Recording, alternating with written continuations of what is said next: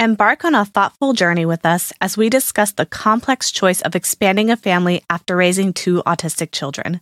In this episode, we navigate the intricacies of parenting within the spectrum, exploring both the joys and the challenges that come with adding another member to the fold. From fostering sibling bonds to managing the increased demands, we weigh the pros and cons, offering a candid exploration of the unique dynamics that shape the decision to grow a family amidst the diverse landscape of autism. Welcome to Embracing Autism, a podcast for parents of autistic children seeking advice and support while spreading awareness and acceptance of autism spectrum disorder.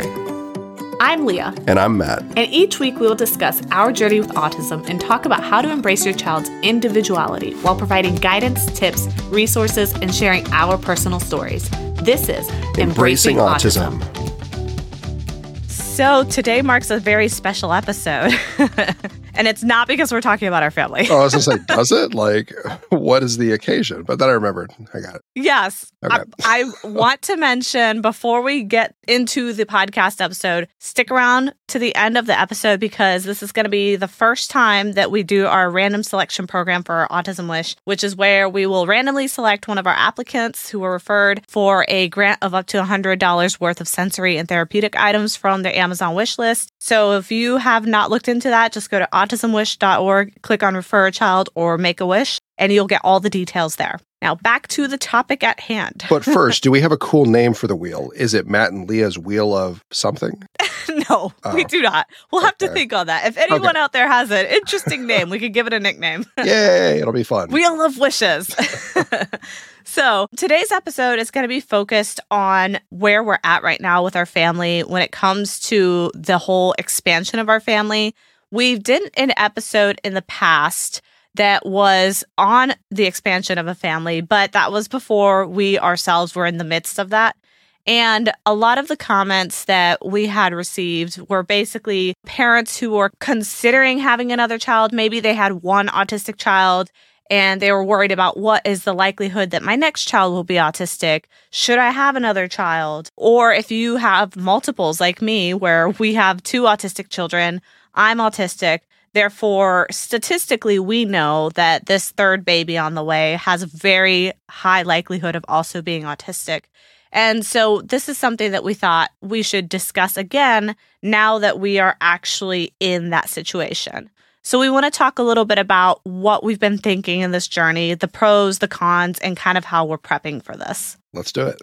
I didn't know if you wanted to say something. It looks like you wanted to say something. Well, it was funny because you mentioned like prepping, and I was like, we are not doing too hot with the prepping right now. Yeah, basically nothing's done. Yeah. Well, nothing in terms of physically prepping for the child. Okay, yes. That's fair. That is something that is harder. We've noticed that definitely now that we are on our third child and we have 2 other autistic kiddos, between all the therapies, because they do about, I think I counted last time, they have about 7 to 8 therapies each a week. So that's like 16 therapies a week, plus they go to school half days every day. And then they also have some extracurriculars we do with them that's just for fun that they really enjoy. And so we have not had any time to really prepare at all for this baby. So that is something that I didn't even consider before. If you have other autistic children, you have to remember that if you are planning on having another one, there's not going to be a whole lot of time for that nesting phase, which is something that I kind of not regret or anything, but it is kind of bothersome in the sense that I really wish I had that time that I could dedicate to like nest, prepare nursery, all that stuff. And I do feel like that's definitely been harder this time around. Yeah, I think so. I mean, as far as for the physical moving of everything and trying to get everything settled, we're kind of stuck right now because like the space we want to try and use for a nursery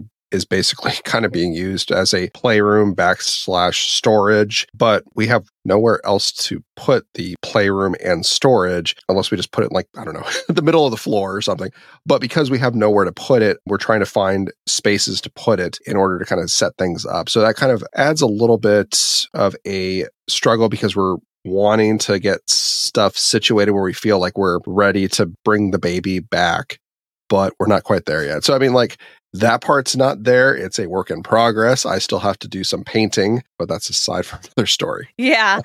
the one helpful thing is we have been able to get my mom in to help us out. The biggest struggle I think we've had with having another pregnancy is one, with me having the hyperemesis. That was extremely difficult having the other girls, the autistic kiddos. It was really difficult because we have 12 to 16 therapies a week. I can't do math, but it's 7 or 8 each. And at the time, you were handling everything.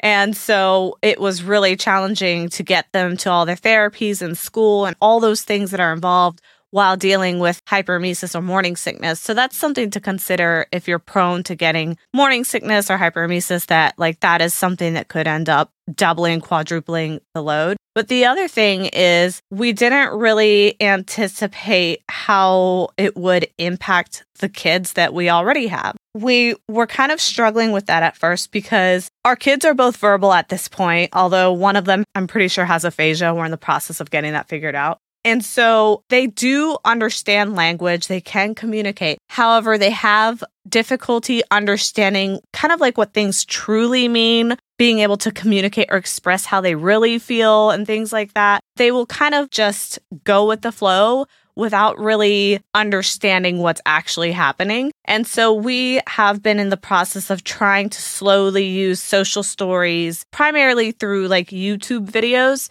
to help them understand and prepare for what having a newborn is going to be like, especially due to their sensory sensitivities, because babies cry and our kids are very sound sensitive, especially the youngest one. For us, I think the oldest one is getting the idea better of what a baby is and what it's going to kind of be like when the baby is here. For our youngest one, I feel like that hasn't really clicked. And honestly, I don't know if it really will until the baby is actually here and she can actually see. I don't really think she gets the full concept. We've been working with more out of necessity, out of a worry.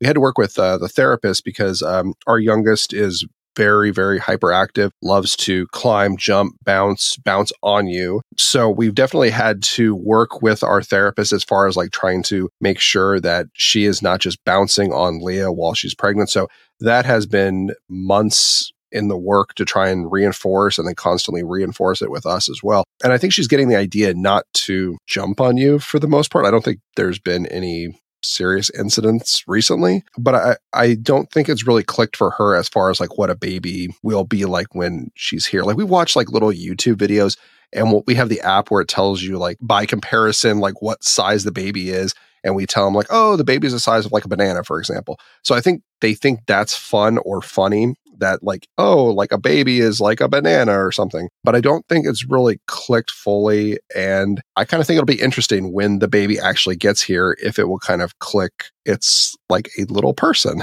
Yeah, those are kind of my two major concerns right now for when the baby does arrive. The first one is the sound sensitivity, because our youngest, she will cry if she hears something that is too loud or too sudden, even if to us it's not.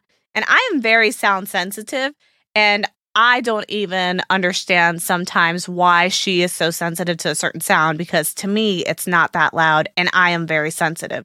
So she is even more sensitive than I am. So I am a little worried about how she will react when there is that constant crying. So we are working on social stories. We are working on role playing. We're working on the exposure of what that crying sounds like through YouTube videos and things like that, just to get her situated. And some of the things that we have done to kind of address her spinning and crashing have been incorporating new gadgets in the house. We were having a serious problem with her literally running and charging towards me and just jumping on my chest, jumping on my back. She's done that since she was a baby, literally since she could walk, before she was even verbal. She's just always been very jumpy. And of course, as my pregnancy progresses, this becomes dangerous. One of the things that we got is we have this big bean bag. It's not beans though. It's a foam bag, but it's like a giant bean bag just filled with foam. And she's been using that kind of as a crash pad. So we try to redirect her running to that. And she's been doing a pretty good job over the last couple of months of practice with redirecting it to the point where now she kind of does it on her own. and we haven't had to redirect her personally, verbally, or with physical touch anymore. She kind of does it on her own. And the other thing that has been working really great for her is for the holidays, we got her this like spinny chair.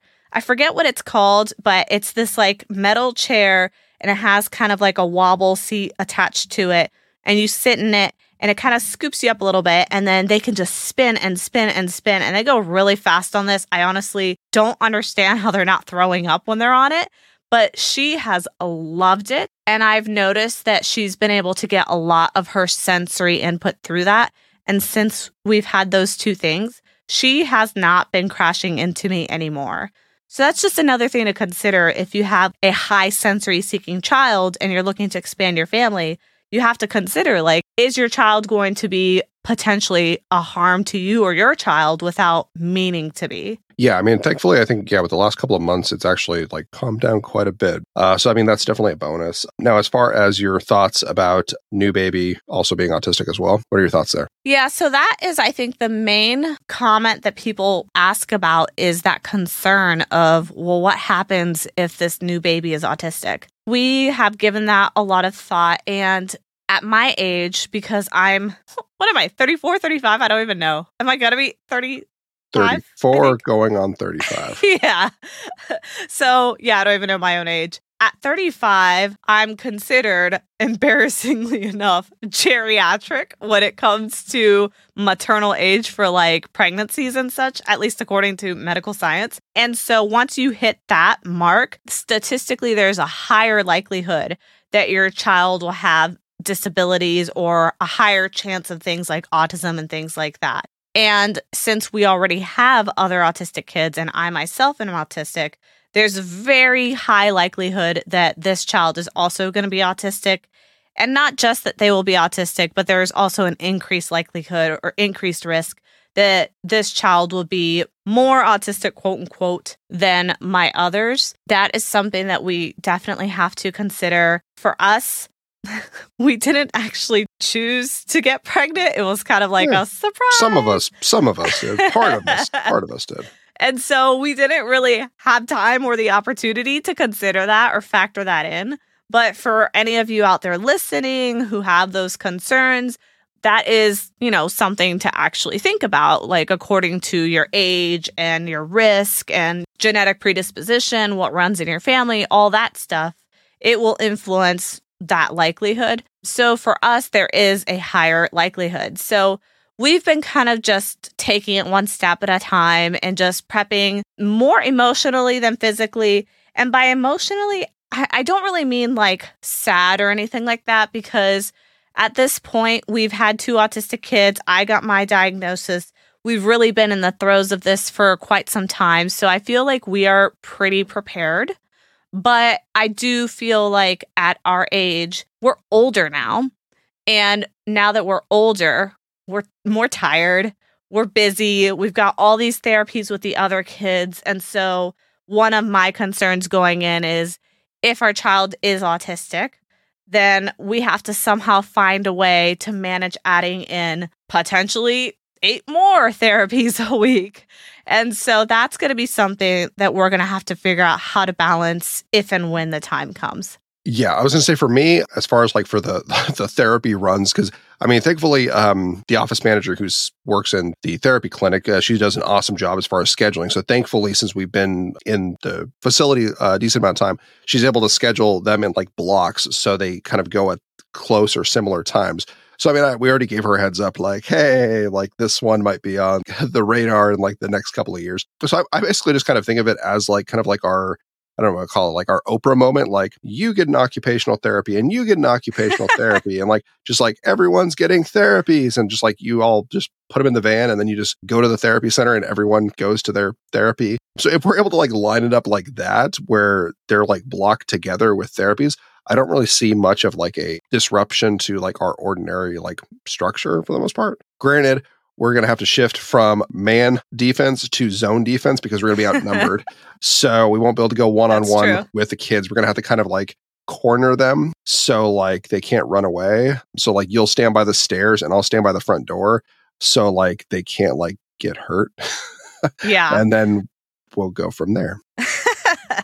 Yeah, so we've really been taking things kind of lightly. Like we're the type of people that just joke around and try to make light of the situation because in our experience, really stressing out about things doesn't really alleviate anything. I used to be the type of person when I was younger that I would be extremely anxious about things. I would worry all the time. I would just totally break down. And it took me a lot of time and years of really finding myself to figure out how to not get overwhelmed in the midst of chaos, essentially. And so now we're kind of at a point where that doesn't really happen for us as much. We do, of course, get stressed. We do, of course, get overwhelmed, but we like to try to take it with a positive tone. And we try our best to just be like, you know what? Whatever is out of our control is out of control. And we can only do what we can do that's in our control. And 9 times out of 10, what's in our control is how we react to things. That's the thing that we can control, not so much that 1% of the time where we can actually control the outcome. So since we can't do anything about our genetics, we can't do anything about the statistical likelihood of having an autistic child or perhaps a more severe autistic child, we're simply choosing not to stress about it and instead just get in a place where we feel like we're prepared for it. We have already put in place certain things. For example, we know there are several year wait lists for autism assessments. And since this baby's going to be already high risk, I've already enrolled in a program at a local university that will do an early assessment for free as long as we're participating in this study essentially. So there's not going to be a wait list for the baby to get evaluated. I already have them on a list and that's ready to go. So that's one of the things that we're kind of doing to ease our minds in that process. Yeah, I mean, I think you raise a good point as far as being as upbeat as we can about it. I mean, mostly because if we get beat up and upset about everything that we think is going wrong or everything that happens, our kids definitely feel that and they feel like they've done something wrong or something. And then that puts them in a negative mood and then everything just kind of spirals out of control. So, yeah, I mean, we try to be as upbeat as we can. That's not to say sometimes most days we're exhausted. So we're just kind of shuffling our feet because we haven't had enough coffee because there's not enough coffee to possibly consume to be upbeat and alert all the time. But overall, I mean, I think that our kids' reactions and just general feelings about life are kind of because of how they feel we're engaging with them or how we're engaging with the world around. So, I mean, I definitely think that it has a beneficial factor for them just seeing us not get stressed out about everything small that is more or less kind of insignificant in kind of the grand scheme of things. We already know that our kids are sensitive to certain things, especially big changes. And so having another kid is a big change. There's a lot of autistic kiddos who have that rigidity with having a new person in the home or in their life. They might feel like you don't belong here, get out, I don't want you here. And so we've been working hard to try to give them an early bond. So we try to have them talk to my belly, or we try to have them feel when the baby's kicking and things like that to try to give them a connection of hey, this is a person and this person's going to be here soon. But we also don't push them. And when the baby does arrive, we're not going to force any bonding. We're going to kind of let them lead the way and let us understand from their behaviors and their communication how comfortable they are with holding the baby, being around the baby, things like that. If they're overwhelmed, if they get sensory overload, they are more than welcome to go take a sensory break if they need to in another room, use their earmuffs, whatever it is that they need to be comfortable.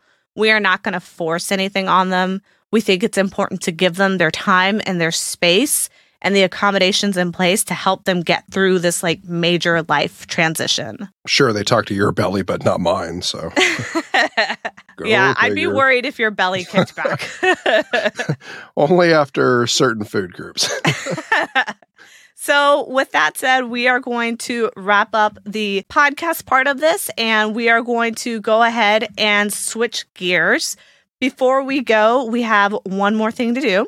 Some of you already know this if you've tuned in and you follow our social media, but we launched a new program at Autism Wish in the form of a random selection for a chance to be granted up to $100 worth of sensory or therapeutic items from your child's Amazon wish list. We're going to be doing this drawing on the last Friday live stream of the month, and today's episode marks our very first one. We received several submissions, and we entered all of the parents' names into this wheel from all the submissions that we've gotten. So what we're going to do is we're going to spin this wheel to select the winner, and we're not going to release the child's information until we've verified the parent's consent. But then we're going to post the winner details on our social media and follow up with the winner via email to grant some of those wishes. We had a really great response to this with a lot of applicants. So we're excited to see who we will be able to bless today. And it's exciting because this is our first time doing it. So let's see. I'm going to go ahead and spin the wheel and we're going to find out who our winner is. All right, here we go. All right, it's spinning for those audio-only listeners. And our winner is, looks like, it's close, Ashton Davis. Ashton Davis, congratulations. So what we are going to do is I'm going to follow up with you, Ashton, with the email that you provided. And we are going to give you next steps and instructions. That's what we have for today. If you are not familiar with Autism Wish, check out our website, autismwish.org. If you go to Refer a Child or Make a Wish, you can apply to this program. If you're in the United States, it's a United States only program. Thanks again, everybody. And I just want to wrap up with asking you guys about your thoughts on expanding a family after an autism diagnosis. Are you guys planning on multiple children? Are you thinking about expanding that family and have some doubts and reservations? Let us know what you think by sharing your story in the comments on YouTube or Facebook at Autism Wish, or continuing the conversation with us on our Embracing Autism community.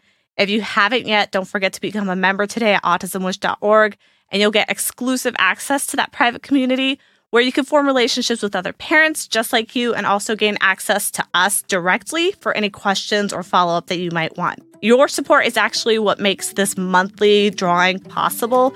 So thank you, and thanks for tuning in, and we will see you all next time. Have a great one, everyone. Bye. Bye. This has been the audio from the Embracing Autism podcast live stream series. Please check out our YouTube channel at youtube.com/@autismwish to catch these shows live. Otherwise, stick around next week for our next episode. This is Embracing Autism.